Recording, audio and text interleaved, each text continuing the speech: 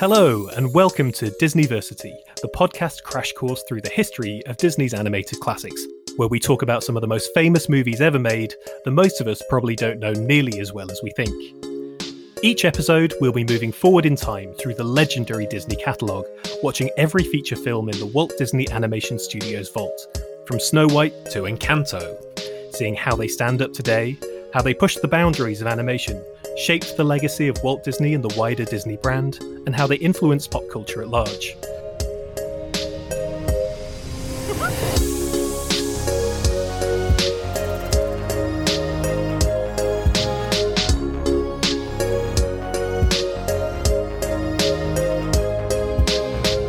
Brief disclaimer, this is not an official Disney podcast, but all of these films are available to stream now on Disney+, so come on, watch along with us and let's learn together. I'm film journalist Ben Travis, and while my January diet has me slicing down a single kidney bean into 3 separate pieces, I'm not your Disneyversity lecturer. No, this week I'm a lost fox cub trying to make my way through the ominous thickets of Disney's dark age as we watch through 60 films and counting. Thankfully, I am not alone. I'm joined, as ever, by the happiest hound dog in all of animation academia, here to sniff out the facts, the fascinating trivia, and the fun, weird stuff. I am, of course, talking about Dr. Sam Summers, our guide through one of the most groundbreaking and beloved animated movie catalogues of all time. Sam, Happy New Year, Happy New Pod, how are you doing? I'm great. That was a good introduction, by the way. I'm happy with that. I like being a sniffer. I like the idea of sniffing stuff out. I'm a bit of a sniffer. You're a sniffer? In what context? In a purely academic context? No, I'm good at sniffing things. Are you a very scent-based person? That's how I explore the world, is through scent. It was until the bloody coronavirus took it away. Took my powers away like Samson, so now I'm kind of operating at a mid-level, but generally I'm quite a good sniffer, yeah. Well, that's good to know. We're learning things about each other. We're learning things about People Disney movies. People always say that about me. But yeah, we are in the bleak midwinter right now, about to talk about one of the bleakest Disney films. How was your Christmas? What Disney movies did you watch over Christmas? I watched The Fox and the Hound.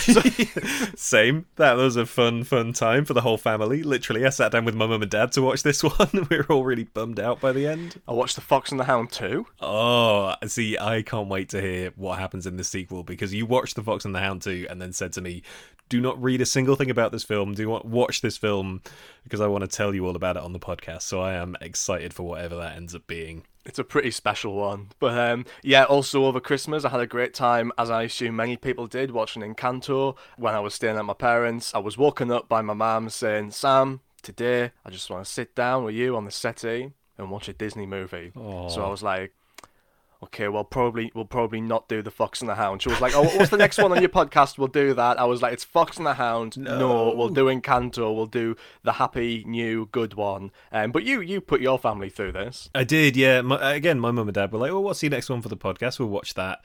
So we did watch Fox and the Hound over Christmas. But again, we watched Encanto, me and my mum and dad and Lizzie, my other half, all watched that together. And I was really excited to watch it again. I loved Encanto first time around, but second time round, it was even better. The songs really, really hit. I think the storytelling in it is beautiful. So that was a joy. And on Christmas Day, after being stuffed full of turkey and roast potatoes and all the good stuff that you don't like, Sam, me and my mum and dad sat down and watched Mary Poppins Returns, which I hadn't seen since the cinema. And again, it's just a lovely, lovely thing. So I had a great time with that. And we did the Muppet Christmas Carol on Christmas Eve, because, that has to be done. That is non-negotiable. So, yeah, we've both had, I guess, a Disney-heavy Christmas. But in terms of the start of your new year, you've been doing some more exceptional DreamWorks goodness. Tell me about, okay, last year you held your own Shrek Symposium. But I believe the other week you presented a paper in a Boss Baby Symposium. What is going on? Yeah, I was soundly defeated in the game of who can put on the most absurd academic symposium by a group of scholars in America who held the first annual Boss Baby Symposium on January 3rd, which, by the way, had a great time. Big respect to those guys. January the 3rd? Wow. Who does that? I spent my New Year's Day writing about the Boss Baby.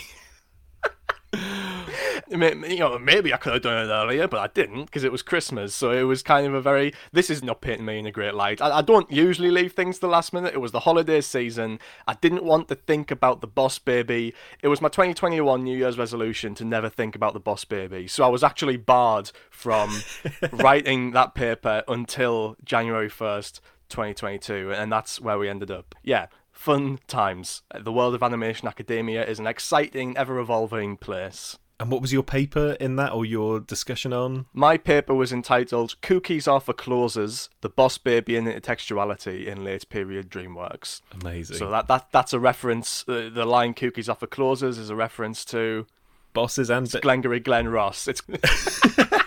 Bosses and Babies, and Alec Baldwin and Glengarry Glen Ross. Alec Baldwin and Glengarry Glen Ross. We got there in the end.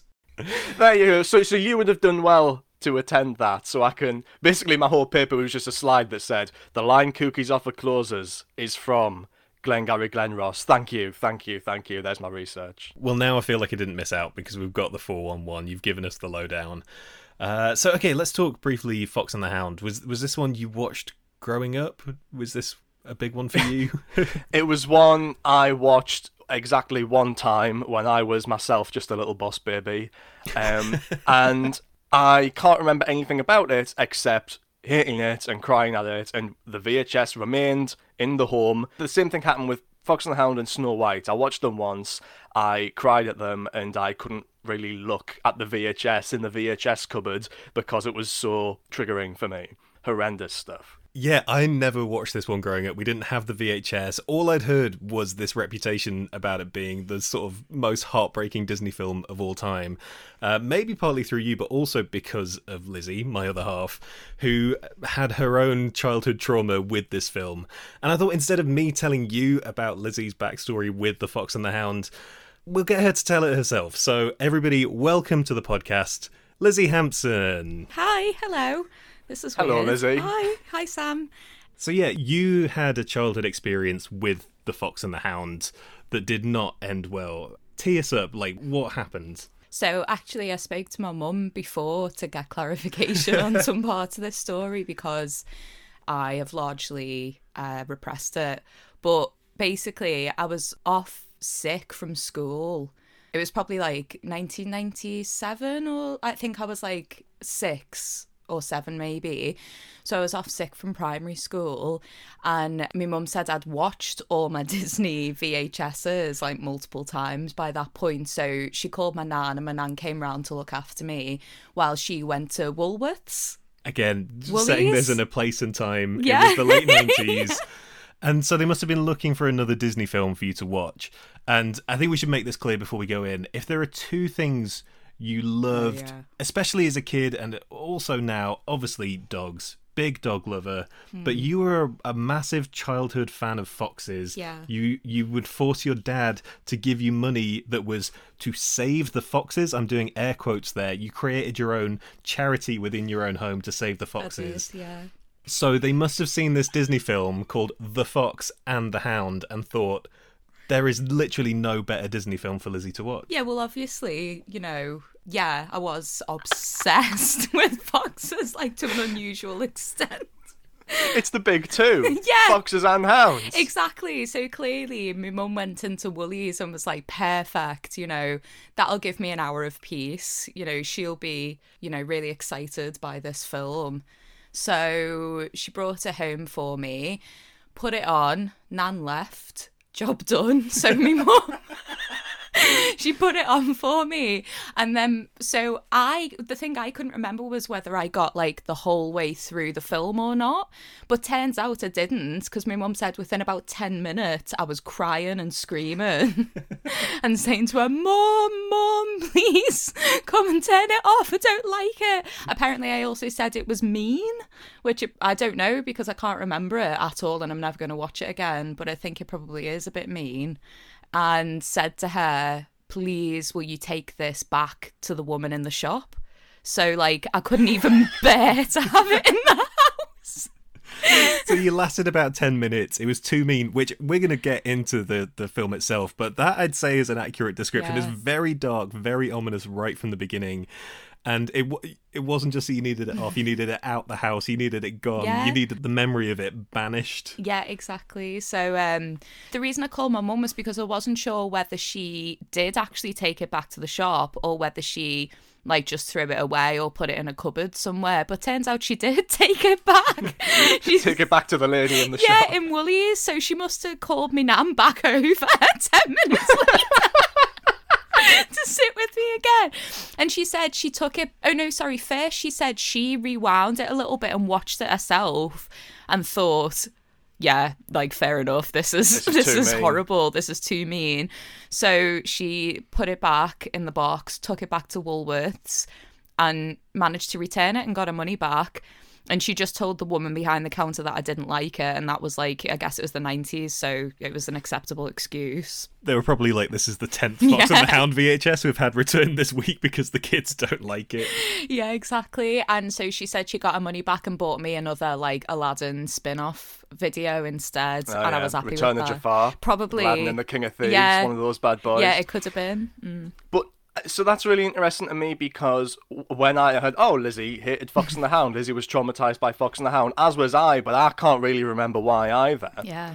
And I always assumed it was because of the horrible things that happen in the second half of the movie, which you didn't even get to. It gets so much worse than those opening 10 minutes. That's nothing. Yeah, see, so obviously I can't remember really what about it particularly upset me because, like I said, I think I've repressed it because it's a trauma memory. But also, like, it was important that Ben set the context of quite how much I loved foxes. Do you know what I mean? Like, it was this was next level for me. And I think around 6 or 7 was the real peak of my home charity to save the foxes. So I think even just the thought that a fox might be in distress at any point just really hit me hard. It'd be hypocritical for you to even own this anti-Fox movie while still chairing the Save the Foxes charity. If that came out, it'd be all over the papers. You'd have to be removed. Yeah, well, Yeah. exactly. Yeah, so, you know, I was very forward thinking, I guess, in that sense. Also, I was a very sensitive child, like very, very sensitive. So it all kind of makes sense. But I'm glad my mum got her money back anyway. Oh, and she also said because I was a very sensitive and in some way slightly odd child, you know, the Fox charity thing was just the tip of the iceberg, really. She kind of wanted to corroborate whether it was just me who had found this really disturbing or whether it was other children as well. So she said when she took me back to school the next day, she spoke to another kid's mum at the school gate and confirmed that he also was very distressed by the Fox and the Hound. So I think that must have gave her some peace of mind. But yeah, there we are. It's my trauma. One of them anyway. So there we go. An entire generation of children scarred by The Fox and the Hound. You did not rewatch this when I watched it for the podcast. So you've watched some of them with me. You've all bobbed in and out. This was one you were like, no, watch it without me. I won't even have it in the house. I watched it at my mum and dad's house, not because you wouldn't allow it in the house, but I feel like it was probably the safest place. I don't to think I watch would this have one. allowed it in the house, to be honest. Also, when we were at your mum and dad's, you kept talking about it. Like, all they were talking about was the Fox and the Hound, to the point where I had to say to them, do you mind? Like, stop. Have It's a a bit of sensitive sensitivity. subject. Yeah. Anyway. Well, thank you so thanks. much No for sharing your worries. story. Thank you for coming on the podcast. Yeah, nice to see you. All right, Sam. Nice to see you. Yeah, See you again yeah. soon. Bye. All right, bye. Thanks. Anyway, that is enough from us. Thank you, Lizzie, for joining us. But Sam, we're all sat down, the register's complete, and it's time for class to begin. So this time, after swooping into action with the Rescue Aid Society, we're going to be stockpiling tissues and ready to see friends become enemies in 1981's The Fox and the Hound. How dare you, Disney? Okay, now that Lizzie is out the room and we can talk about the plot developments at play here, for anyone who hasn't seen The Fox and the Hound, for people who haven't put themselves through it with this one, Sam, what is the plot? What is the story of this film? So Todd is a fox adopted by the kindly widow Tweed, and Copper is a hound raised by the cantankerous hunter Amos Slade. As children, they become the best of friends despite their differences, but when Copper returns from a long trip as a trained hunting dog, Slade pits them against each other. Following a climactic chase in which Todd saves Copper from a bear, the hound protects the fox from his owner, and they go their separate ways. Oh man, what an absolute downer. So, there's a lot to get into before we even start talking about the film. And we've been in Woolly Reitherman land for a little while now on the podcast. We've had several woolly joints in a row, sometimes co-directed with other people. But this one was produced by Woolly Reitherman, but we had 3 directors' names at the start. Art Stevens, Ted Berman, and Richard Rich. Who are these guys, Sam? How did this kind of change happen? So, Woolly Reitherman was around, he produced this movie. He will have been involved in acquiring the rights to this book because that took place in 1967. It was one of the first major acquisitions after Walt's death, the novel by Daniel P. Mannix. And he put the movie into production in 1977, inspired by his son's pet fox. There's conflicting reports. Yeah, I don't know, right? There's conflicting reports as to whether this was a pet fox from, like, the past, or this was an existent pet fox. There's some stories about Reitherman bringing this fox into the studio for people to draw. There may have been multiple pet foxes, like a generational thing, but there was at least one fox in the Reitherman household.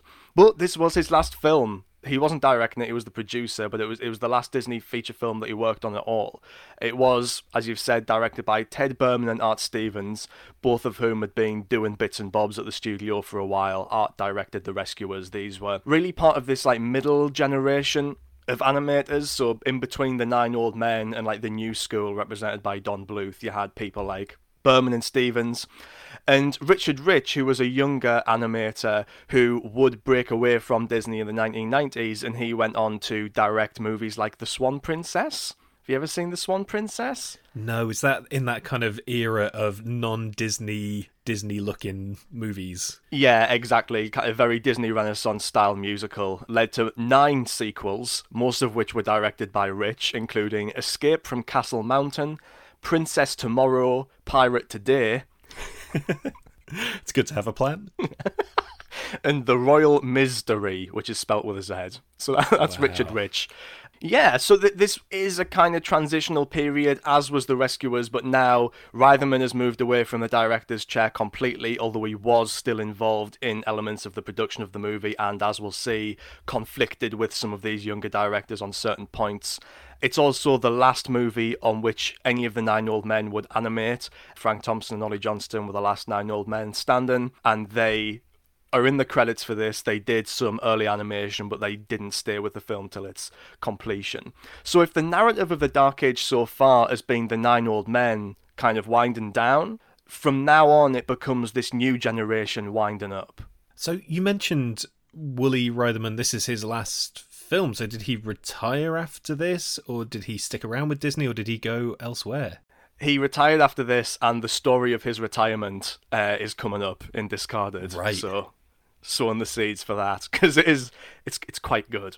But it's not just Berman and Stevens and Rich. We've got a lot of other younger animators who got their start on this movie. In fact, this is the first movie, or one of the first movies, for John Lasseter, Brad Bird, Tim Burton, Henry Selick, Ron Clements and John Musker, Glenn Keane, Chris Buck, Mike Gabriel and Mark Dindal, who are all very important either in the Disney story or in the animation story, or in the case of people like Tim Burton, in cinema generally in the last few decades. So a lot of people got the start on this, and most of them left during the movie, or just generally had a bad time. Tim Burton just could not bring himself to draw cutesy foxes. Whenever he talks about this, he said, "Oh, my foxes just look like roadkill," which sounds I can imagine that. which sounds very characteristically Tim Burton. And while it's the first movie for a lot of these animators, it was the last movie for the brightest star of Disney's new generation, Don Bluth, as well as his cohorts. This was the movie during which Don Bluth led an exodus of many animators, leaving the studio behind to start his own enterprise. Why did he do that? Because he's not been at the studio that long by the sounds of things. His name's popped up around a couple of other recent films. But yeah, at what point does he go from being a sort of valued part of the team, but not one of the biggest Disney names, to just being like, I'm going to do this myself and take a bunch of guys with me? How does that happen? Yeah, well, I mean, on The Rescuers, he was a directing animator. So that was the first movie in which he was given quite a lot of power. And as I said on that episode, you can see threads from The Rescuers which continue into his own movies. So I guess in that way he's just kind of feeling himself, but specifically he was not happy with the direction of Disney Animation. He talked about some of the corners cut on The Rescuers, and he wanted to produce more lavish films that were more in keeping with Disney's reputation. So he made another animated film in his garage while working on The Fox and the Hound at night. No way. He took a bunch of guys, Gary Goldman and John Pomeroy were two of his closest allies, and he made a half-hour movie in his garage called Banjo the Woodpile Cat on nights and weekends. I mean, good for you, man. Everyone's got to have a hobby that's the same as their day job. I can't believe I just said that when I do podcasts at work, and then in my spare time, here we are doing podcasts. Okay, make me shut up. Yeah, this is your Banjo the Woodpile Cat. This is my Banjo the Woodpile Cat. How do you feel about that? Well, not to imply that you're going to lead an exodus. No, of course. So he felt Banjo the Woodpile Cat was being produced with these meticulous classical techniques that Disney had long abandoned, and it's said that he wanted to emulate Walt so much during this period that he grew a little mustache. Oh, that's a bit sad. So he felt confident in this side project, and he walked into the studio president's office on his birthday, on Don Bluth's birthday. He walked into the boss's office and said, I am going. I'm not doing this anymore. Take your fox and your hound and shove them where the sun don't shine. And he took 17 other animators with him, delaying the film by 6 months. Ooh, that is crazy. I mean, standing up to Disney like that, your own employer, and I mean, was he that aggrieved at how Disney was operating? Apparently so. And I mean, he wasn't just standing up to Disney, the company here either. He was standing up very specifically to the Disney legacy, because that president, whose office he walked into, was Ron Miller, who is the new, at this point, president of Walt Disney Productions. He got the job in 1980, and he would take over as CEO from our friend Card Walker shortly after Fox and the Hound came out in 1983. Now, Ron Miller is the husband of Walt Disney's daughter, Diane. He's Walt Disney's son-in-law. And he'd been groomed as Walt's successor when Walt was alive. He kind of took him on. He used to be a professional footballer. He married Disney's daughter, and he's like, you're not doing that anymore. No grandchildren of mine are going to be raised by someone whose body and mind have been ravaged by professional football, effectively. Right. And he said, you're instead going to take over the Walt Disney Company. And in 1980, that effectively happened. This was the first time a Disney family member had been in charge of the company since Walt's brother Roy died in 1971. So this was the guy who Don Bluth was sticking it to. So there's this real, almost like an Oedipal thing going on here with Don Bluth. He wants to kill the father. He wants to kill this company that, and this is he's coming off quite badly here, but I think it's quite a cool thing to do, to be honest. He wants to kill this company that's kind of raised him both with their films and trained him to be an animator and stuff like that, and go on and do better. And he did kind of do better in many ways for a while. His first film, Secret of Nim, is absolutely excellent, although it wasn't a big commercial smash. His next two films, An American Tale and The Land Before Time, were huge successes, very much beat Disney at their own game, and according to some sources, really kicked into gear the Disney Renaissance by giving them something to compete against. Wow, so there's such a tumultuous time for the studio. And anything else happening? Any other big sea changes among all of that stuff? Well, one kind of sea change that is worth mentioning is that this was also the first Disney film to substantially feature the work of female animators. People like Linda Miller, Diane Landau, Rebecca Rees, Heidi Goodell, and Lorna Cook. Almost all of whom left with Don Bluth. So immediately we're just like, see you, Mickey Mouse. We're off to the land before time. Yeah, so make of that what you will, I suppose. Wow. Okay, so that's all the stuff kind of happening at the studio. But then in terms of the film that created, I'm sure some of that kind of dark time at the studio fed into the film. But why is this film so dark narrative-wise? Was it a conscious decision from the studio to just make something this bleak and intense? They must have known what they were making. Well, this is kind of a compromise, the film in its finished form, because you actually had the very youngest generation of animators, people like Ron Clements and John Musker, were actively pushing to make it darker in some ways, which we'll get to, and Woolie Reitherman was pushing to make it lighter and fluffier in other ways, which we'll also get to. The directors were kind of in the middle, trying to keep the young animators under control, and also trying to avoid getting dragged into some of Wooly Reitherman's less good ideas. Again, I'm just building this all up for Discarded. It's too much build up for what it is, but it's, yeah. So the movie that we end up with, this quite dark movie, is actually a compromise. It could have been a lot worse. I'm picturing for Discarded the airport fight in Captain America Civil War, but with like Disney animators. That is what I'm seeing coming up. And then, when we talk about the novel as well, that's why it's so dark, because the novel is way worse. It's indescribably worse. Amazing. Well, bring it on when we get to that part of the show. But okay, should we get into it then? Shall we reopen all of these old wounds? Shall we submit our listeners to the trauma of The Fox and the Hound? I suppose we'd better. Strap in, everyone. It's going to be a wild ride. Mr. Toad's Wild Ride. So having heard the reputation of this film, I went into it fully prepared to feel a lot of emotions, to be fully in the Dark Age, but even then I was taken aback by how stark the opening of The Fox and the Hound is.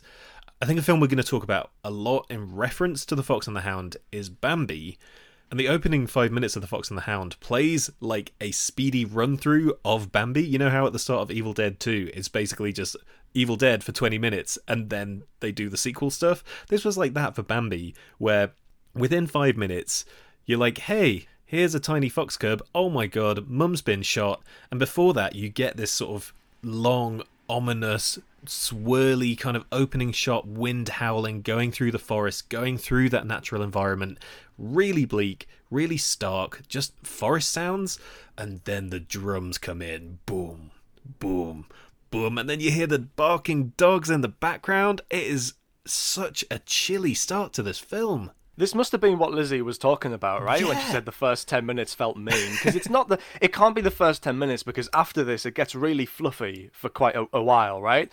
It has to have just been the first 2 minutes that were so mean. Because it's brutal, it's so quiet. The barking dogs are terrifying, already kind of pitching Fox against Hound, setting up that relationship, and also tapping into some of Lizzie's darkest fears, clearly. And yeah, it is. It's like Bambi sped up. It's like, oh, you remember what was like the emotional climax of Bambi, the thing that traumatized everybody about that movie that happened halfway through? This is how we're starting. Like, square one for us is Matricide. And it's only downhill from there. I will say there is some beautiful stuff in this, because I think we've been through a period of Disney films where the quality of the animation or the animation style has really kind of gone up and down. This felt like it was leaning back towards classic Disney style, the way they evoke that forest. There's a really, really beautiful shot of a sparkly spider's web covered in dew that's kind of coming in and out of focus, some really like lovely natural imagery. But I think you're just so like caught up in the tension of it all that you're not really focusing on that stuff. Like, I was trying to take in the forest and the atmosphere of it all, while at the same time being like, oh, Kurt Russell is Copper? Wait, who is Squeaks the caterpillar? Can't wait to meet this guy. It's a real kind of wild opening to the film, I think. I agree with that, and the animation is a step up from what we've seen. It's a step up from the Rescuers opening credits, for example, which were attractive, but were composed of these fairly static images. Here we do have this sort of Bambi-esque journey through the forest, but I also think that by very clearly setting up that comparison with Bambi, it kind of sets itself up for a fall, because it's not as good as Bambi. It feels weird to be like comparing these movies just based on like their opening credits and these first shots, but the opening of Bambi is such a showcase for the multiplane camera, and it's so dynamic in that way with the different layers, whereas this whole movie really feels more minimal in that regard and feels a little bit more shallow, kind of flat and stagey almost, which isn't a major criticism because it's more luscious than a lot of the more Xeroxy films that we've been looking at recently, but compared to Bambi, it's not the same, is it? You come at the king, you best not miss. And sadly, they do not miss with Todd's mum. Because I think there's a real sense of urgency to the chase sequence. I think there is some good action in this film. Some really kind of fluid, very, very tense action.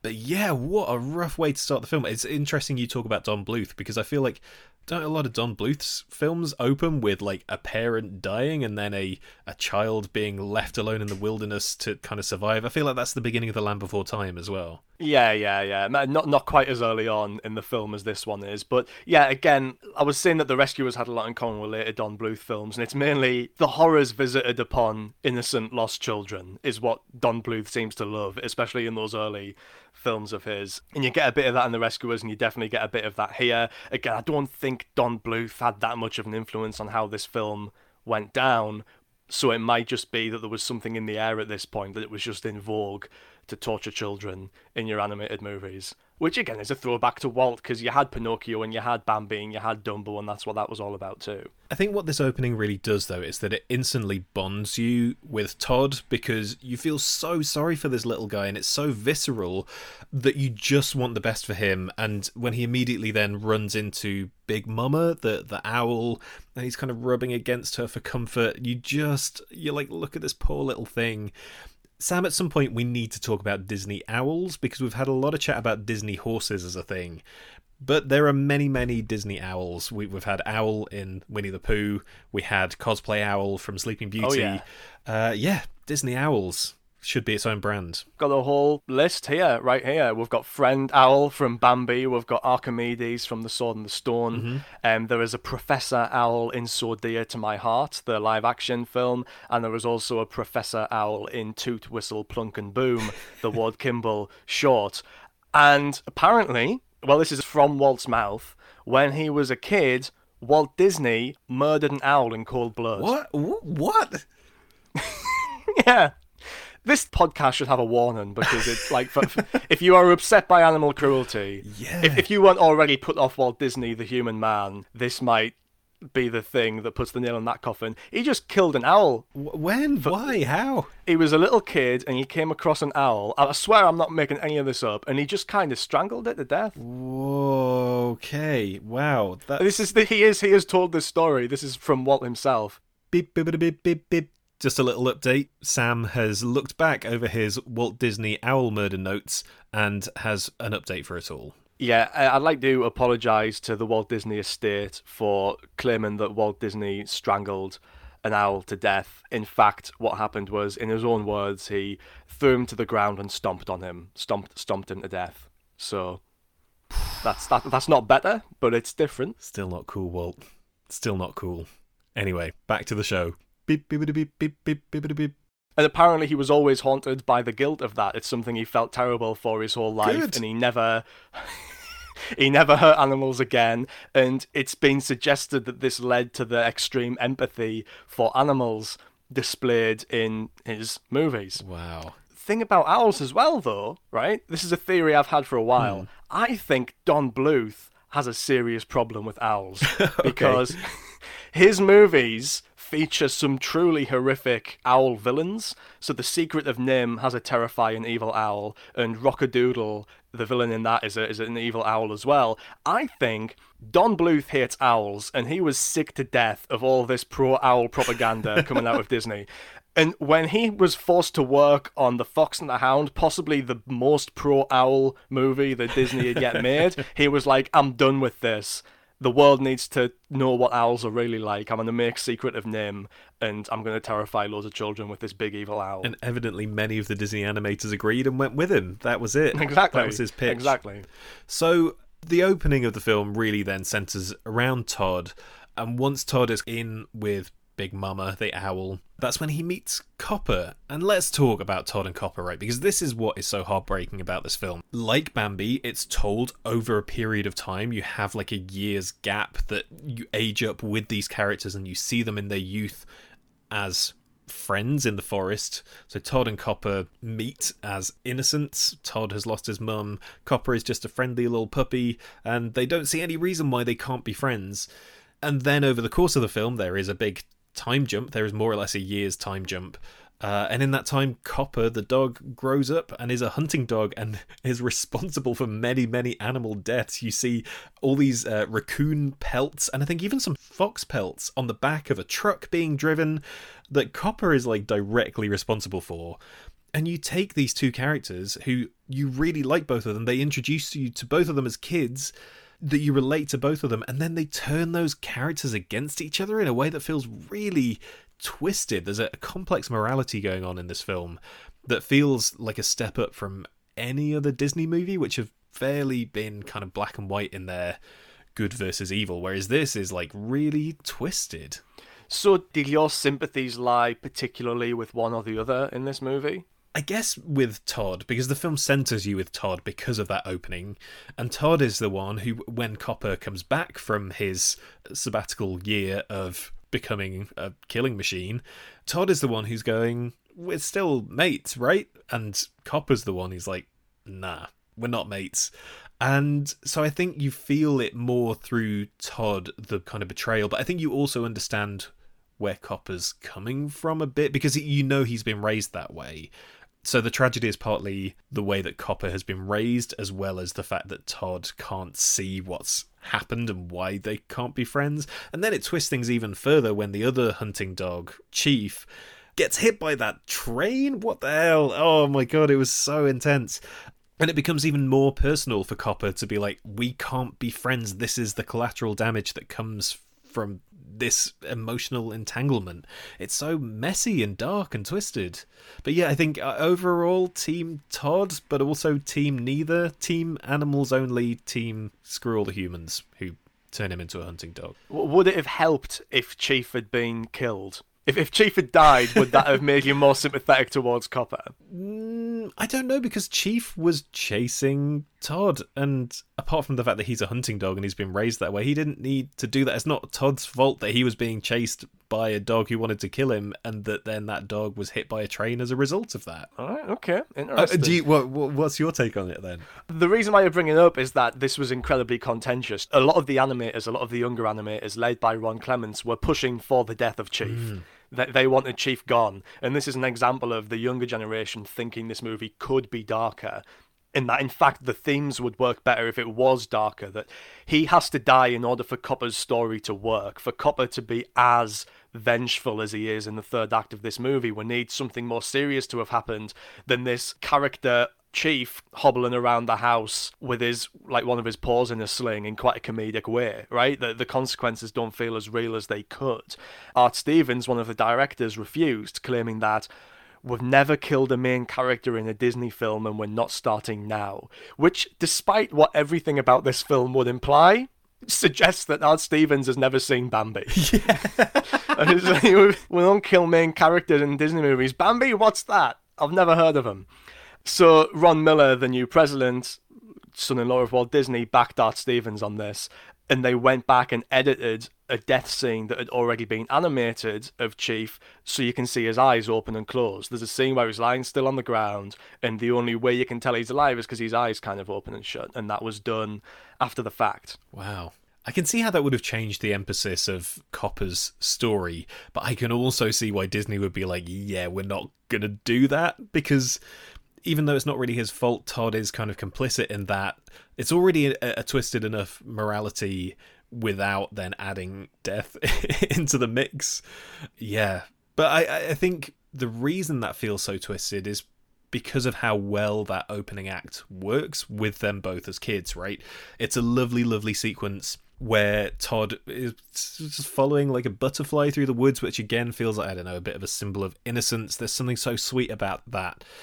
Him just walking around after this butterfly, and then we cut to Copper, and Copper's sniffing around and he smells something he's never smelled before, and when they meet each other, it's so sweet. And the fact that these two animals just see each other and in that very childlike way are just like, well, we're immediately friends now, has a real kind of a lovely truth to it, I think. There's a lot less of that in the movie than I remember. A lot less of just these two kids cavorting around as kids, having fun and getting to know each other. That's my presiding image of the movie, is this joyful childhood that they share, which is then ruined. But it's about a third into the movie, it's about 30 minutes in, that Copper goes off on the hunting trip to return a year later. But I think most people's presiding image of these characters is them as children, for example, and that might just be because, like Lizzie, they turned it off screaming after 10 minutes and didn't get to the adult stuff. But I think a lot of the advertising for this movie and a lot of the trailers and what little merchandise there is centers around them as children as well. So I was expecting there to be more of that. But I think maybe there could have been more of that if it was a modern animated movie where you'd generally be afforded an extra 20 to 30 minutes. I think you could have spent more time with them as kids. But I think it works. I think the fact that we do get as upset as we do by the ending of this friendship speaks to how well they are able to get that across in what little time they have to do so. Yeah, it's very efficient, isn't it? And I mean, it hits home as soon as Todd says that line, "We'll always be friends forever, won't we?" Inside, you're screaming because you know that's not going to be true. But maybe in another world, people talk about the Disneyfication of things and the softening of things, and you could imagine another world where Disney makes this film that is about the fact that this fox and hound do stay friends against all the odds, whereas they take a much darker, bleaker tack, presumably taken from the book, with this one that I guess the texture of the story is about them not being able to be friends. But you could imagine the reputation of Disney, or maybe the sort of stories that Disney tells now, would be about them remaining friends despite everything. And I think they pack in some good kind of adventures between these two as kids. So especially that bit where Todd is flirting with danger too much because he goes right up to Chief while Chief's sleeping, and he's a bit cocky and he doesn't really know what he's invoking here. He doesn't know why there's so much danger about the fact that this is a hunting dog and that he is a fox. But that is a real changing moment when Todd gets chased by Chief, because it's this realization, other than the fact that his mum is killed in the opening 5 minutes, that other animals and other people want to hurt him. That is a kind of a real moment of experience for him. Yeah, and it means that we have to establish then Chief as this dangerous character, as this sort of villainous character. You know, when Copper is warning Todd not to climb around on Chief, I can't remember any of the actual lines, like, "Oh, watch out, he's got big sharp teeth, don't get near that mouth, he's gonna eat you." I can't remember the actual lines. So, he's gonna eat you, I think is the line. But other than that, Chief is played as this quite comedic character. You've got that very funny Pat Buttram voice, which we've had for comedic characters like the drunken muskrat in The Rescuers and like Napoleon the dog in The Aristocats. And it's quite hard to take him seriously as a threat. It's quite hard to take Amos Slade seriously as a threat, I think. He doesn't have a very scary design. He is a hunter who appears on screen, unlike the one in Bambi, who is made more terrifying by the fact that we never see the humans in that film. And he's just quite a cranky old guy. In my plot synopsis, I called him cantankerous after flirting with calling him evil, because he's not really. I mean, you know, beyond the extent that hunting in general is something I vehemently disagree with. Same. Certainly, yeah. So, beyond that, he's not depicted as an outright villainous character. He does have some redeeming features. He really loves his dogs, and he can be quite harsh to them in his efforts to educate them, but he is always complimenting them as well, and especially you see he has real affection towards Copper, which is a bit of a redeeming feature. So I think the villains in this movie, or the antagonists in this movie, aren't really villains, which I think contributes towards it being a more balanced Fox versus Hound story than we could have got. I think the Hound, I think you're right, absolutely, is not the character that we're led to sympathise with for most of the movie, but I also think he has a sympathetic story. The characters around him are sympathetic to an extent. It's not a cut and dry good versus evil narrative of the kind that we've seen a lot in Disney movies so far. And I think for that reason, it's a more realistic depiction of prejudice than we've seen in Disney movies so far as well. It's the first time Disney has really tried to tackle these themes of prejudice head on since Dumbo, I would say. And it opens up this like race relations reading that isn't really there in movies like Lady and the Tramp, because here prejudice and difference is something that's enforced by power structures. It's not, these two aren't natural enemies. The idea here isn't that foxes and hounds, if left to their own devices, would always try and kill each other. Maybe that's true, I don't know much about those animals, but as we see it in this movie, these are both actually animals who have been domesticated, the fox included, and therefore it is the power structures to which they belong, the world in which they live, which has shaped them into enemies. rather than any natural animosity between them. Yeah, I mean, the way that this played out, it struck me as basically almost being like a gang narrative. Having watched this only a couple of weeks after seeing Spielberg's West Side Story, where it's like, oh, these people from opposite sides of the tracks who have this very kind of pure connection that then is going to be corrupted by these external forces. It feels like a very kind of archetypal narrative in that sense.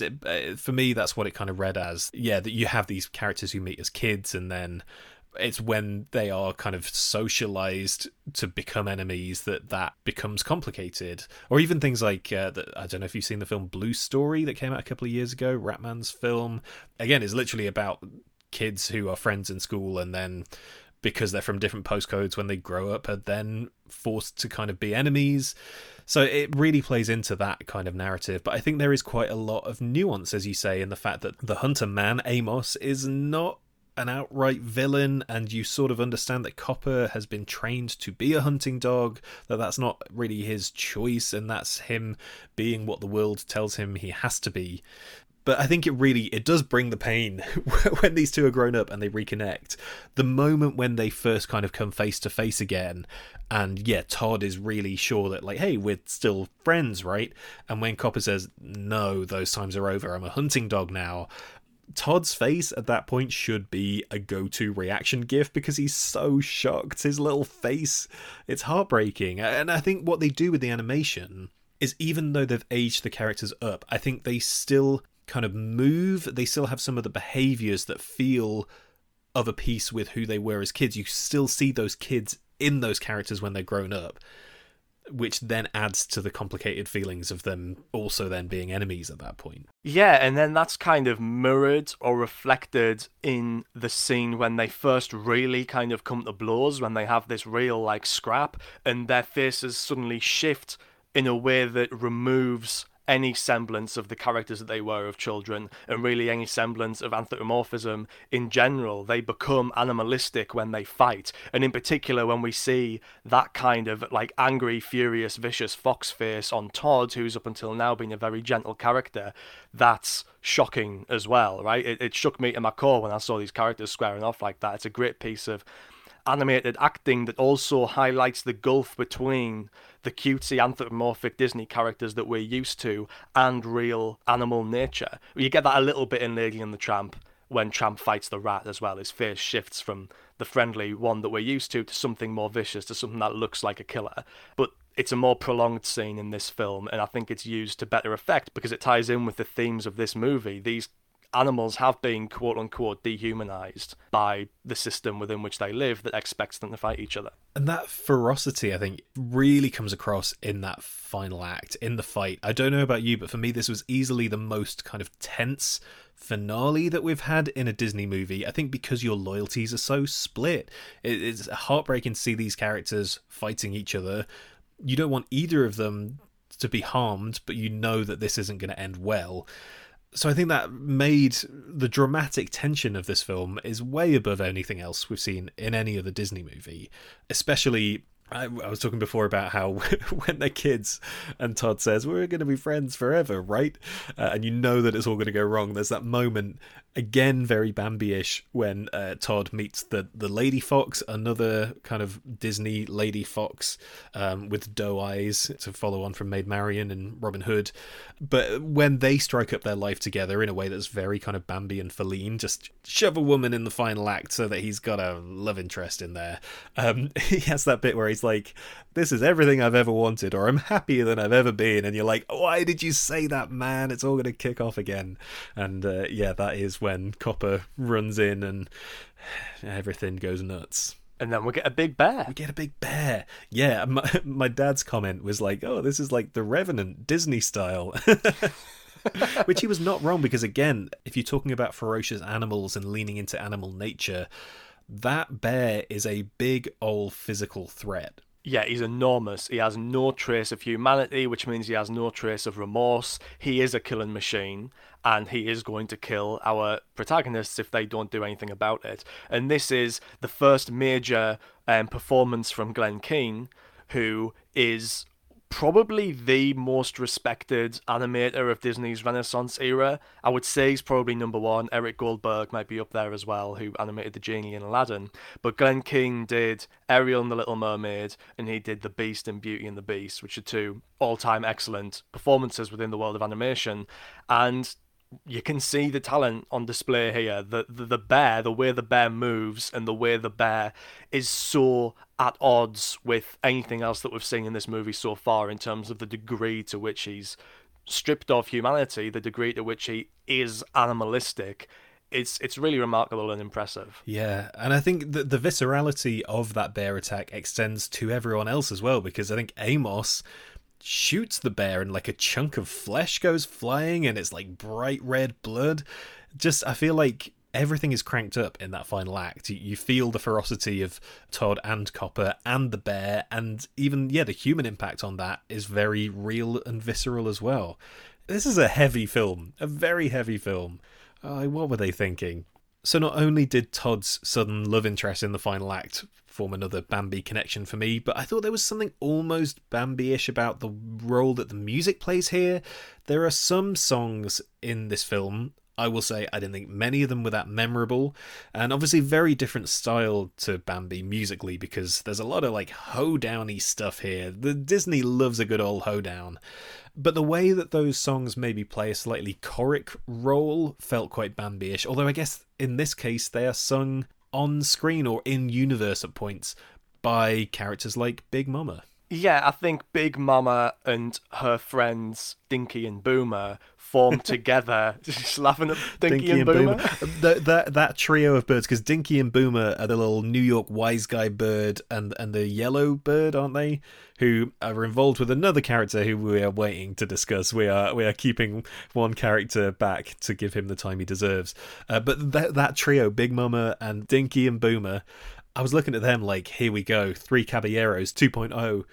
The trio of just mismatched birds going off on adventures. There's potential there. They are great. I would like to see more of them. And they do form this like Greek chorus commenting on the action of the film of a sort, right? And so even though Big Mama sings the songs, they aren't non-diegetic like they are in Bambi. I think they still form that choric role. For example, probably the most memorable song from the movie, Best of Friends, is sung by Big Mama, not to another character, but about Todd and Copper as she's observing their friendship play out.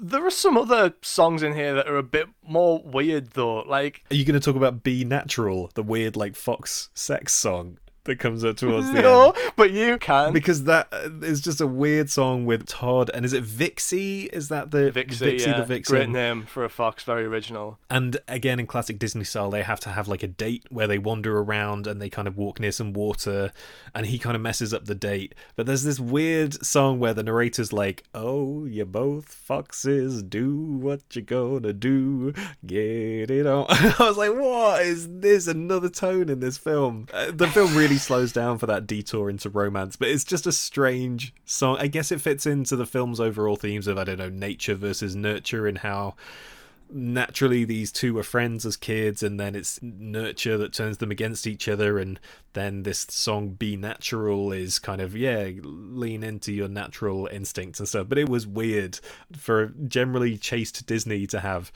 this song about these two foxes together where it's like, oh, be natural. I was like, oh, this is weird. It's really doing something for me, that little voice that you've got there, Ben. But... I can't remember how the songs actually go. It's been like well over a week since I saw this film, so I'm just putting over a vibe more than an actual melody.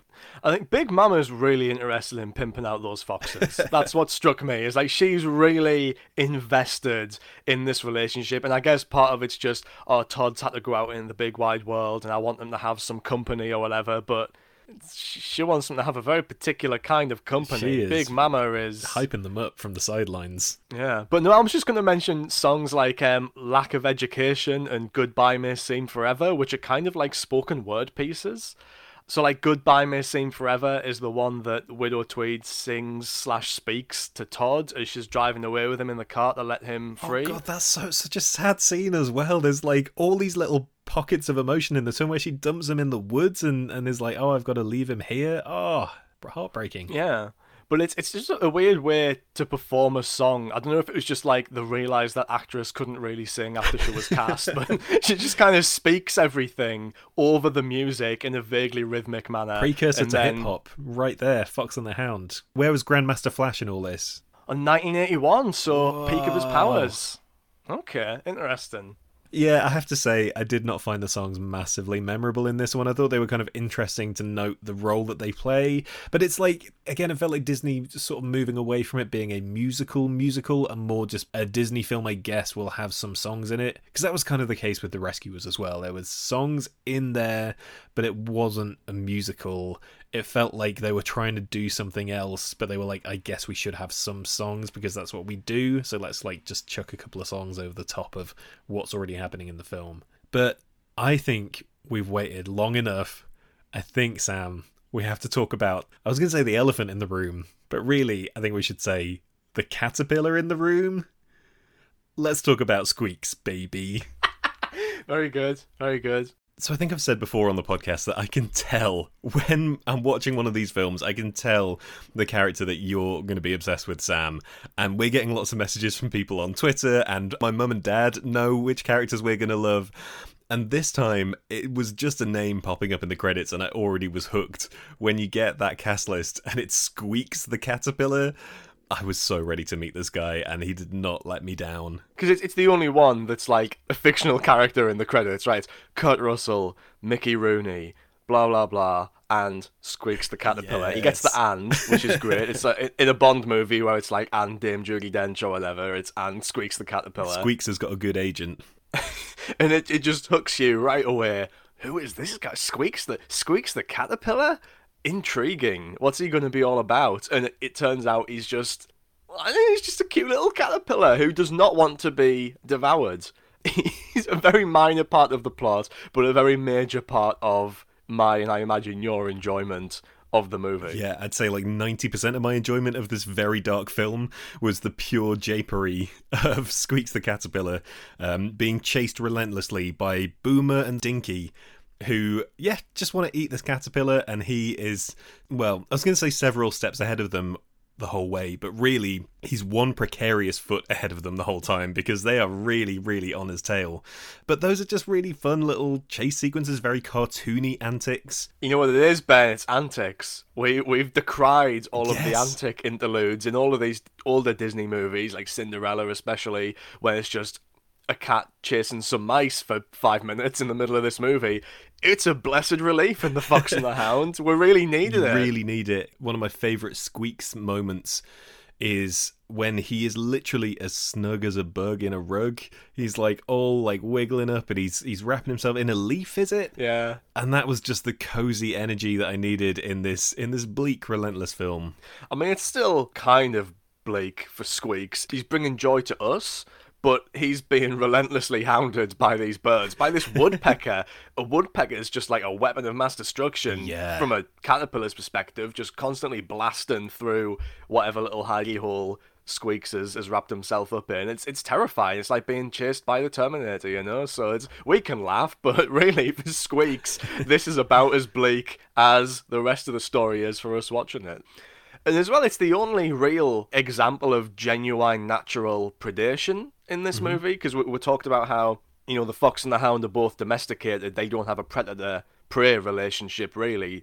It's something slightly more personal for them, especially after the maiming of Chief. It's about revenge. This is our only example in the natural world of predators chasing prey, birds chasing caterpillar. And it's interesting that it's made comic as a juxtaposition to the fox-hound conflict, which is presented as more serious because the emotions involved are more human, as opposed to this very animalistic predator-prey conflict, which is just reminiscent of the Looney Tunes and Tom and Jerry in a way that a lot of the antics in the older Disney movies were. But again, like I said, it just feels more welcome in this movie. It is important to break up the tragedy of Copper and Todd's story with something funnier, and Squeaks is the agent of that, and for that we thank him. Bless you, Squeaks, bless you. Yeah, it's interesting you say the Looney Tunes thing, because I think the first jape we get with Boomer and Squeaks has that moment where Boomer kind of pecks the branch that he's standing on.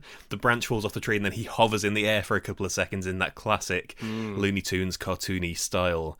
So it brings a very different tone to the film. Yeah, that's something that goes all the way back to Snow White and the Seven Dwarfs, and it'll continue with characters like the Genie and Timon and Pumbaa. The supporting characters, the comedic characters, are animated in a more cartoony way, and sometimes, as a result, aren't necessarily beholden to the laws of physics that the other characters are. Like, for example, it's crucial to this movie that we believe if Todd gets shot by Slade, he will die or he will be injured by a bullet hitting him. Whereas you don't necessarily get the sense that even if Boomer was to like peck straight through Squeaks, he would be damaged, right? He would probably just like pick himself right back up and keep on running like Jerry would or like Tweety Bird would, you know?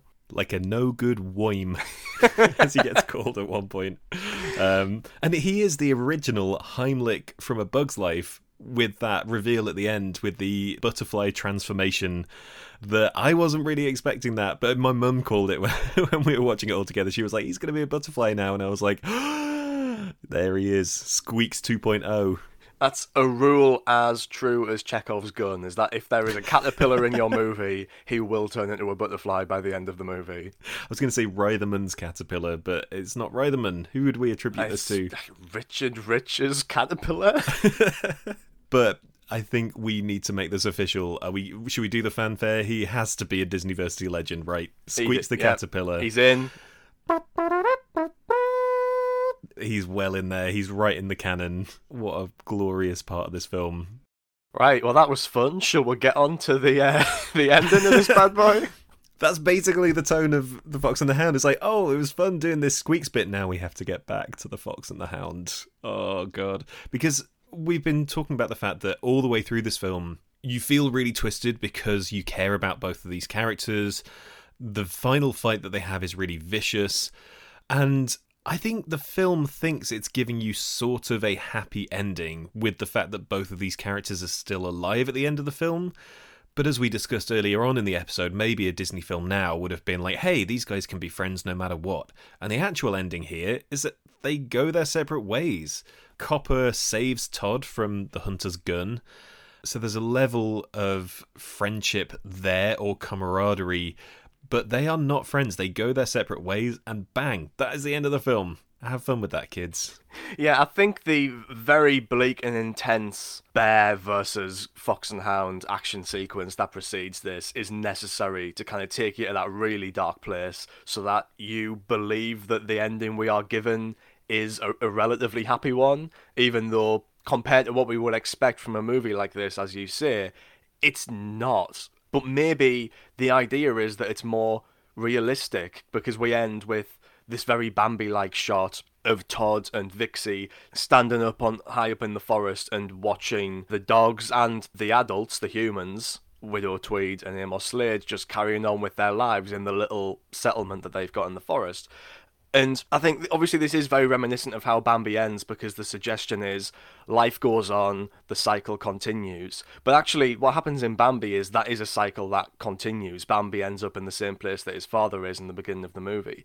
But here, something's kind of being broken. The domestic life to which Todd was accustomed, it's being shown that he cannot survive within that world. And I think that's the difference between this and Bambi, because in Bambi, we're ostensibly being shown animals as they are in the wild. Man is a presence that is felt but not seen.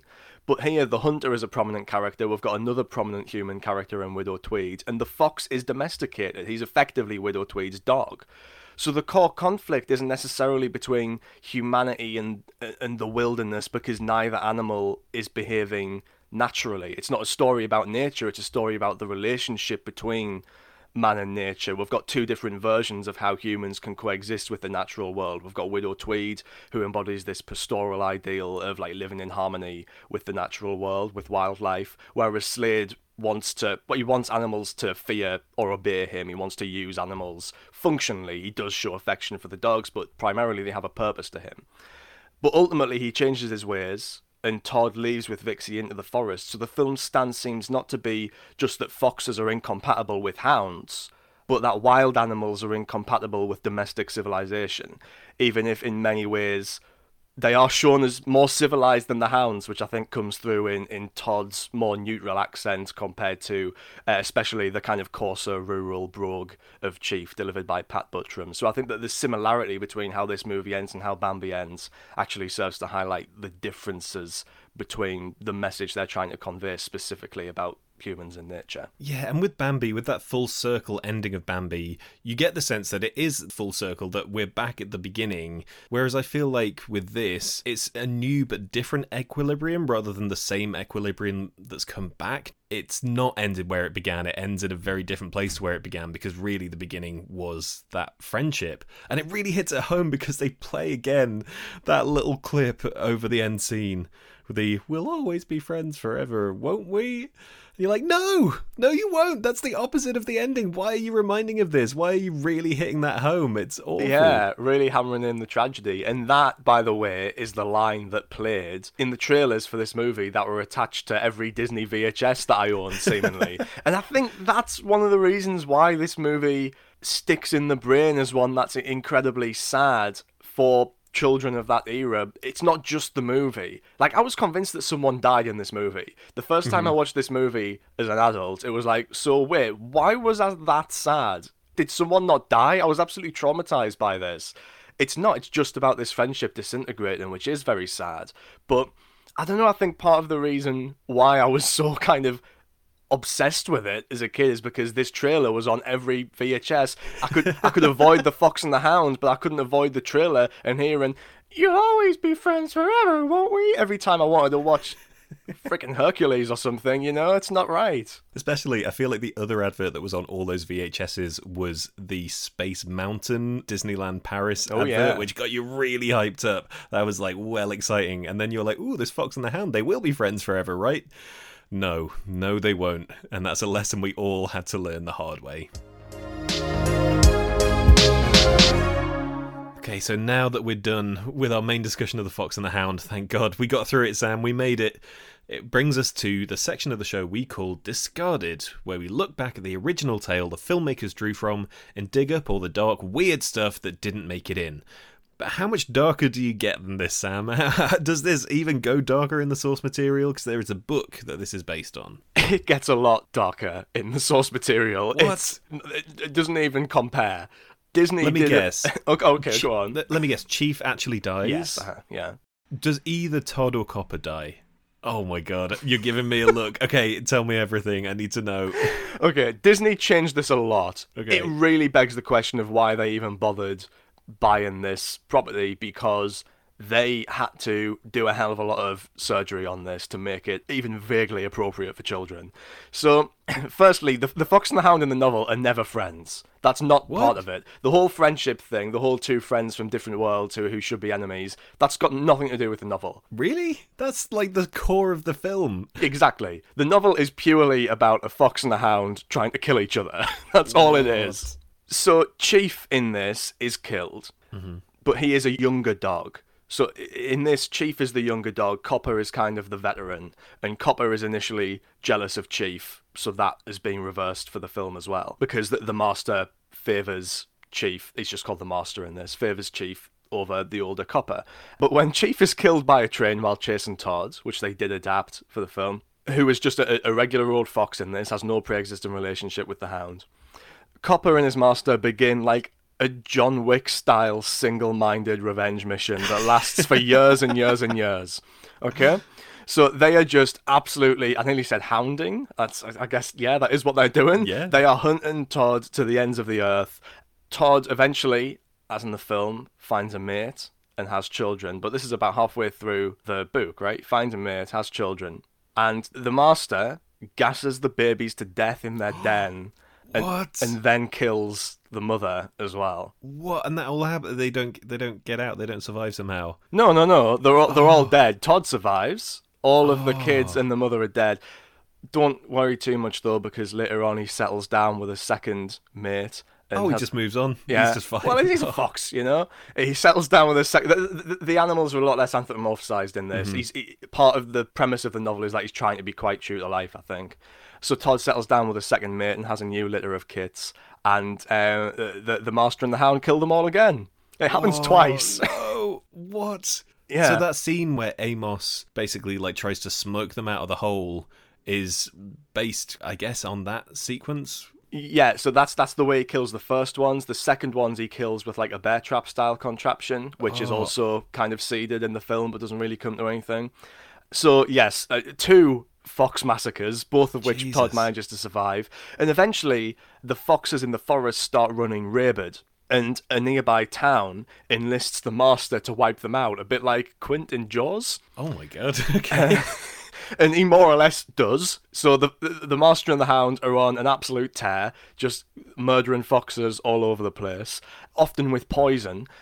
The master accidentally poisons a human child in the process, so that's kind of part of his like Walter White style spiral towards the dark side, if he wasn't there already. And eventually Todd is the last fox standing, and Copper chases him into the forest, pursues him relentlessly for days on end until Todd drops dead from exhaustion. Oh, they just chase him until his body gives up. Yeah.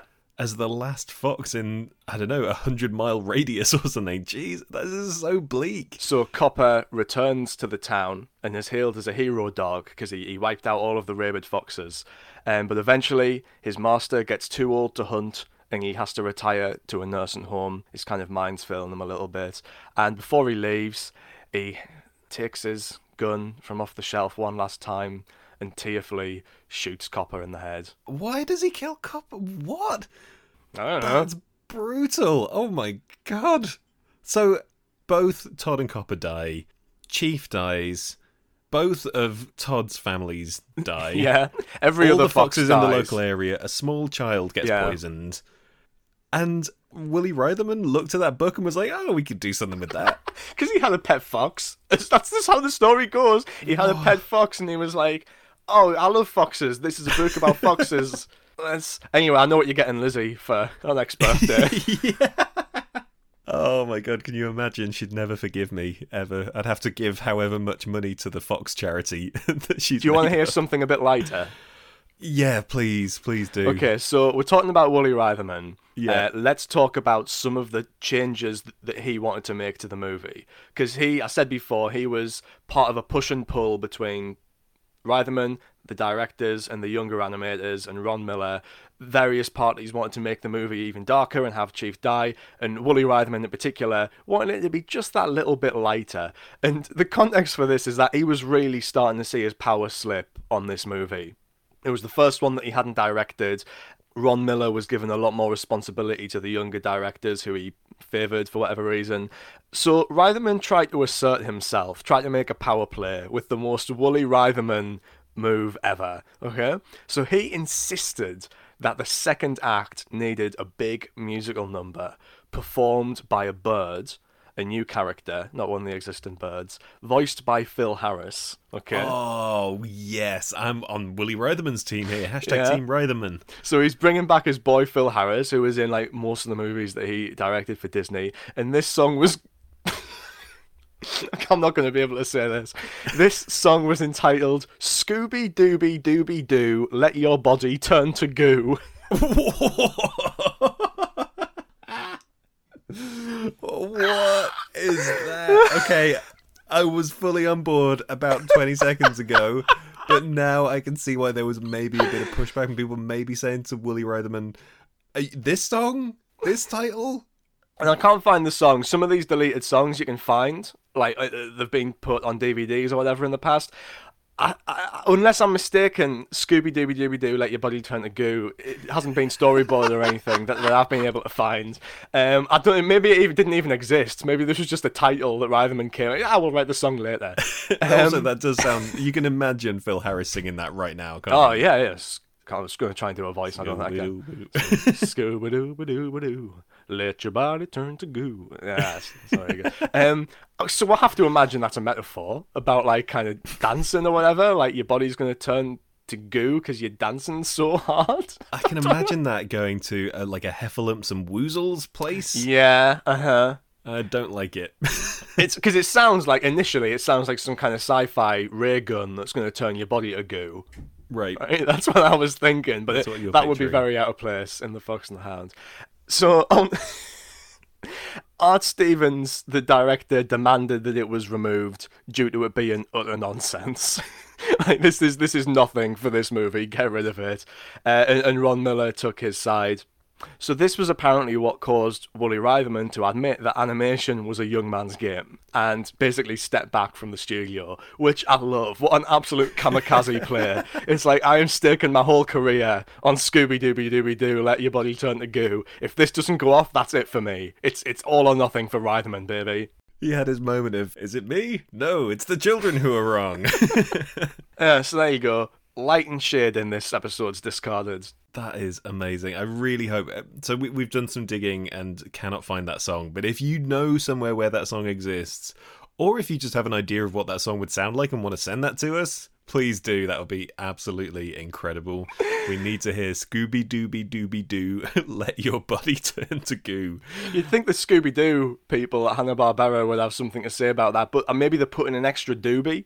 If it was Scooby-Dooby-Doo, that's copyright infringement. If it's Scooby-Dooby-Dooby-Doo, that's the sweet spot. That is, and that's got a rhythmic sweet spot as well. I can feel what the pocket of that would be, you know? Scooby-Dooby-Dooby-Doo, let your body turn to goo. It's a great rhythm.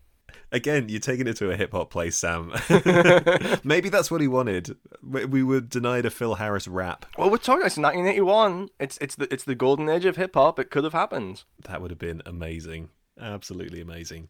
So, okay, even though that song didn't make it into the film, which surely would have earned rave reviews if it was in there, we need to talk about what the critical reception of The Fox and the Hound ended up being. So, what did critics say at the time? Was it too dark for critics? Were people flabbergasted by what Disney had become?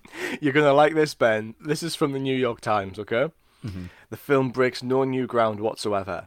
It's a pretty, relentlessly cheery, old-fashioned sort of Disney cartoon feature, chock full of bouncy songs of an upbeatness that is stickier than crazy glue and played by animals more anthropomorphic than the humans that occasionally appear. Relentlessly cheery. Who the hell wrote that? That's the most wrong review I think I've heard in a long time. That sounds like someone who maybe saw a poster and just wrote the review based on that. Saw that bit in the trailer that was like, we'll be friends forever, right? And they were like, I've seen this Disney film before. Another movie about animals being friends forever. We don't need to watch that. That is wild. Did they watch the film? Come on. LA Times, also very mixed, praised the animation from the new crop of animators, which I find interesting because it's like, they're publicising that this is a new crop of animators. This is something that people are generally aware of. But wrote that somehow 8 writers have contrived a story as frail as puff pastry. I love a good simile in these old reviews. You get a lot of good similes. You should take note, Ben. More similes in your reviews. Yeah, some like just really random ones as well. I think if I wrote as frail as puff pastry, if it wasn't a film about cooking, it would probably get a big red line through it. I think the storytelling in this one is solid. As horrifying as that story is, it kind of cleanly sets up these two are best friends, then they become enemies. Can they work that out? And the answer is no. I think that's a fairly clean story. Roger Ebert was one of the only really positive reviews. For all its familiar qualities, this movie marks something of a departure for the Disney studio, and its movement is in an interesting direction. It's not just cute animals and frightened adventures and a happy ending. It's also a rather thoughtful mediation on how society determines our behaviour. So that's kind of what we were talking about. It's approaching its themes in a more mature way than we're generally used to from classic Disney, who would be presenting this maybe on a more superficial level. Yeah, but it's fairly mid, and, to this day, I think it's not brilliantly remembered. I mean, again, though, we've had interactions on Twitter when we've been talking about like watching Fox and the Hound and stuff in the last couple of weeks, from people just saying, yeah, I'm never going to watch that. So it's just got such a reputation that I think it's past the point where it can be rehabilitated and reclaimed, because people just don't want to watch it. Like, it's never going to become a cult classic because all people know about it is that it's really depressing and really sad and really dark. So might be lost to the sands of time. But what did you think? Well, I'm still percolating on my thoughts. We'll get there in just a second. But what about the money side of things? Did this earn a lot in the cinemas? How many children did this traumatize on the big screen? Do we have an exact figure for that? It did quite well. Unfortunately, I haven't been able to find an exact figure. There's conflicting reports on how well this did for some reason, but it's generally somewhere in the $40 to $50 million range. So Similar to The Rescuers, basically the question is, did it do better than The Rescuers or not? And some reports say it did, and some reports say it didn't. I would have to think no, because how? Is that possible? Why would people be going to see this more than once in the cinema? I don't know, but apparently some people must have. Yeah, and I'm surprised audiences weren't coming out of the first screenings immediately warning everyone they know, don't take your kids to see this film, the way that the Liverpool network of mums connected to that everyone was traumatized by this film. Surely there had to be something when it was first coming out. But okay, so it's similar-ish numbers to The Rescuers. That's huge, because The Rescuers was the biggest animated film of all time. Yeah. So it's weird. We're in this dark age for Disney, but money-wise, they're doing okay. I mean, we are about to see the downturn in the next couple of episodes. But, so we've been calling it the dark age. I always say for a lot of reasons. The movies are aesthetically dark, and dark in terms of their story and tone.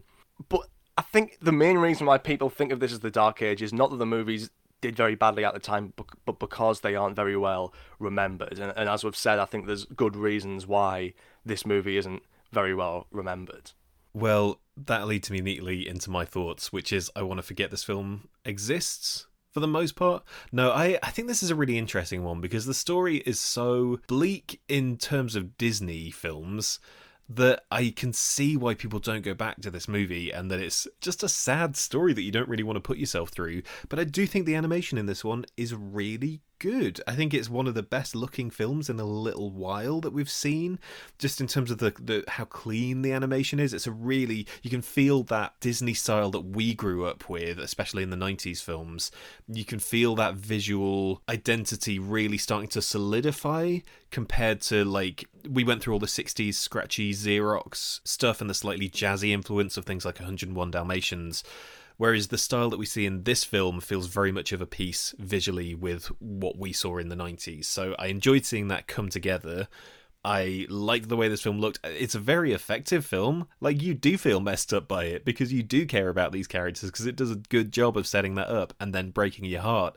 I just don't want that, and I don't want to have to wade through all the Fox and the Hound stuff just to see my boy Squeaks. So I think I'm probably going like 2.5 on this. I'm going right down the middle because I think it's a good film that I don't want to watch again, other than for the adventures of Squeaks and Boomer and Dinky. Tidgy, or whatever he was called. Tidgy? You always forget Dinky. I always forget Dinky. I feel like Boomer's maybe mentioned by name more in the film. At one point, Dinky literally says the line, "Okay, Boomer." So, well, 5 stars then. My rating's immediately got up. What about you? What's your rating on this one? yeah, I had this down as 2.5, and I think after this conversation, I'm slightly higher on it than I was. But it is that straight down the middle, quite accomplished in a lot of ways, reasonably ambitious in the kind of themes that it's trying to take on compared to the Disney films that have preceded it more recently. But I think that the relationship between these two characters as children needed more time to develop. I said that when we're talking about it. And, you know, the evidence is there that might not be true, because we still are traumatized by this film and we still do feel something when that relationship is broken apart. And yet, every time I rewatch it, I just think we need more of that. We need to develop these characters a bit more, because I think as characters they are fairly thin, and as a relationship it is fairly thin, even though it has the desired effect. As a movie it's a little bit unsatisfying during those sections. Okay then, now that we've got our thoughts and feelings out of the way, it's time to turn to lasting legacy, because a Disney movie is never just a Disney movie. And in the world of straight-to-DVD sequels, theme parks, live-action remakes, crossover movies and more, there's a whole universe out there for each character. So, Sam, what is the lasting legacy of the Fox and the Hounds? Is there like a Squeaks restaurant in Disneyland? Is there Todd and Copper's best friends forever shooting range? No, there's nothing. There's nothing at Disneyland. This is obviously partly because it's not very well remembered, partly because it's very depressing. But I think, you know, there's not anything really for Bambi in the parks either, despite that being a much more iconic film. I think it's just hard to do things around these non-anthropomorphic animal movies. I mean, obviously they are anthropomorphic, but we're not talking like Robin Hood or something, you know. When it's purely just about animals running around in the forest, it's hard to even put them in costumes, right? Yeah. Because you don't want a guy running around on all fours dressed as Copper. To say nothing of the fact that children probably wouldn't want to meet them. But yeah, even at the time, when the Rescuers came out, there was loads of Rescuers costumes. Even at the time, I don't think there was much for Fox and the Hound.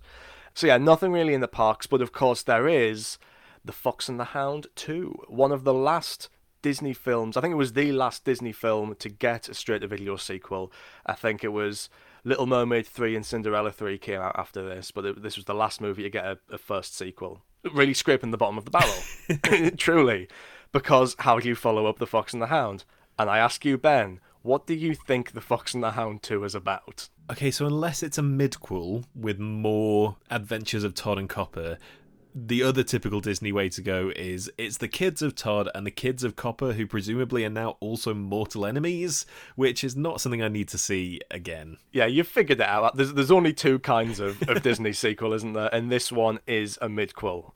There are three types because the other one is batshit time travel adventure, which I would love that for The Fox and the Hound. Yeah, it's not that. I would love, they go back in time and now they are friends or something. Forever, but they've broken the rules of reality and the multiverse is opened and all these other Todds and Coppers come through from other realities where they're enemies and some of them are friends and some of them are just one malevolent entity. You know, you could do all three in one. You could have Todd and Copper's children go back in time to when Todd and Copper were children to stop them from breaking up. It's kind of like Back to the Future. Yeah. But then they don't end up being born because of how things play out when you do that, when you meddle with the past. It's still quite a sad ending, isn't it? It's still, you can't avoid it. It's inescapable. They are fated to doom and depression. Anyway, it's none of that. This is a movie about Todd and Copper as children who join a bluegrass band. Oh, more yeehaw bollocks. Look, I said I wanted more adventures. I wanted more depth to that childhood Todd and Copper relationship, but not like this, Disney. Not like this. So this is a midquel for the same reason that Bambi is a midquel, because its characters are more iconic as children. It's easier to sell a movie with the childhood Todd and Copper on the cover. So in this, Copper runs away to the county fair to join an all-dog bluegrass band. Sorry, it's 5 dogs and 1 human on the banjo, because dogs can't play banjo. So this is already far sillier than the original movie, right? They might as well have gone the whole hog and just had dogs playing instruments. Please tell me they sing a song called Scooby Dooby Dooby Doo, Let Your Body Turn to Goo, because that feels of a piece with what this film sounds like. Bring it back. No, I wanted to see dogs playing like washboards and like blowing into jugs and shit, but that's a skiffle band. Yeah, that's not what we get. The dogs are just the singers, because that makes sense. You know what I mean? Like, why don't you just do the dog as the whole band if you're being unrealistic? So the majority of this movie is actually a domestic drama about Dixie and Cash, a couple of new characters. So Dixie and Cash are the leaders of the band. They're the kind of John and Paul, like 2 big conflicting artistic personalities, but they are also lovers. And they are portrayed by country legend Reba McEntire and Patrick Swayze. The Sways! One of his last films. Fox and the Hound 2. So they are always clashing both romantically and artistically. There's a lot of like, that no good doggone mangy man of mine, and like, oh darling, I swear I didn't mean nothing by it, kind of, you know what you're in for, right? So anyway, the dogs are performing at the country fair. They're hoping to get scouted for the Grand Ole Opry. Wow. Which is what they call it every time. It's the High Grand hopes. Ole Opry, yeah. And so in the original, we get tension between Todd and Copper because foxes and hounds are natural enemies. But in this one, we get tension because foxes aren't allowed in the dog band. So sure. he's jealous that Copper's in the dog band and he isn't in the dog band, and he conspires with Dixie to screw over both Cash and Copper so that they get kicked out of the dog band and Dixie is in charge of the dog band. I never thought I'd hear the words dog band so much in any context, let alone in this context. If we're judging the Disney sequels by how much they desecrate the original movie and just totally go against its entire like ethos and tone, this is easily the worst so far. Just nothing about this fits tonally in the Fox and the Hound universe. We do not even get Big Mama or Boomer or Dinky or Squeaks the Caterpillar. That's just completely dispensed with in favour of various freaky dogs. So you're saying this is more out of step with the original film than the time-travelling Cinderella movie? Yeah, I think so, yeah, because we can imagine the characters in Cinderella doing the things that they do in this movie. Mm-hmm. Whereas in this, it's like Amos Slade has gone from this like threatening hunter figure to just, he's like bumbling around this county fair looking for his dog, and it's no, it's bad. It's really bad. It's the worst one. It's the worst one I've watched so far. It's terrible. But it's also terrible in a very weird way, which kind of makes it worth watching, I would say. Yeah, I remember you texting me after you'd seen it just saying I absolutely hated that. It was really, I was watching it on a train, which is kind of hoping nobody sees watching Fox and the Hound 2. Who would have known that was the Fox and the Hound 2? They would have been like, what is this Dog Band movie? Dog Band the movie? Is that a new thing? Oh, man. Yeah, not good. So before we wrap up, I need to ask you about something that we actually haven't spoken about at all in this episode yet, because I need to get it out of my mind before we banish this film forever. How come Copper is the name of the dog when Copper would be a much better name for the fox, who is red? Copper's like copper coloured though, right? Copper is like kind of orangey, isn't it? What is copper? No, but the fox is the orangey one. It makes so much more sense in my mind. I've had to remember which one's which because I'm like, Copper, my brain thinks that should be the fox, but it's not the fox, it's the hound. The fox is called Todd because Todd is like an old Scots and Northern English name for foxes. Okay. So you get that quite a lot. Not because he's on his Todd. No, and in this movie, they say Widow Tweed says, "Oh, you're such a little toddler. I'm going to call you Todd." But like for example, Mr. Todd in Beatrix Potter is a fox. The movie The Plague Dogs, which is like the Fox and the Hound on acid, like the Fox and the Hound times a billion in terms of how overpoweringly depressing it is. That also has a fox character in it called Todd, who is one of the only Geordie characters in animation. So that's fun.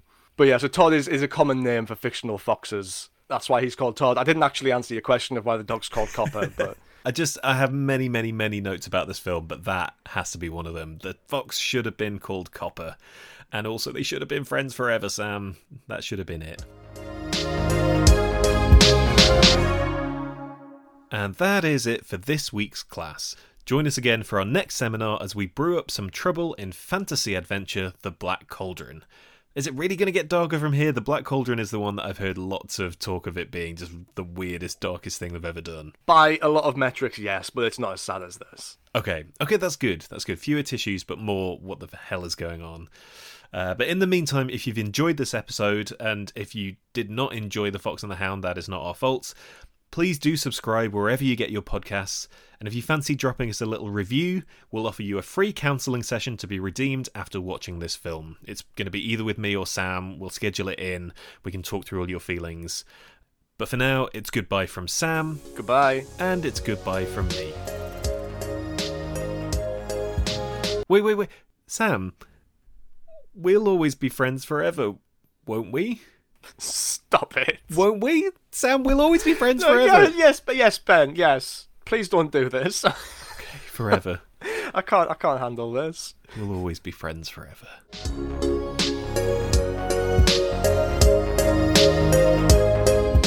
Disneyversity is brought to you by Ben Travis and Sam Summers. Our artwork is by Ollie Gibbs, and our music is by Nefets. Follow us at Disneyversity on Twitter and Instagram, and catch you for next week's class.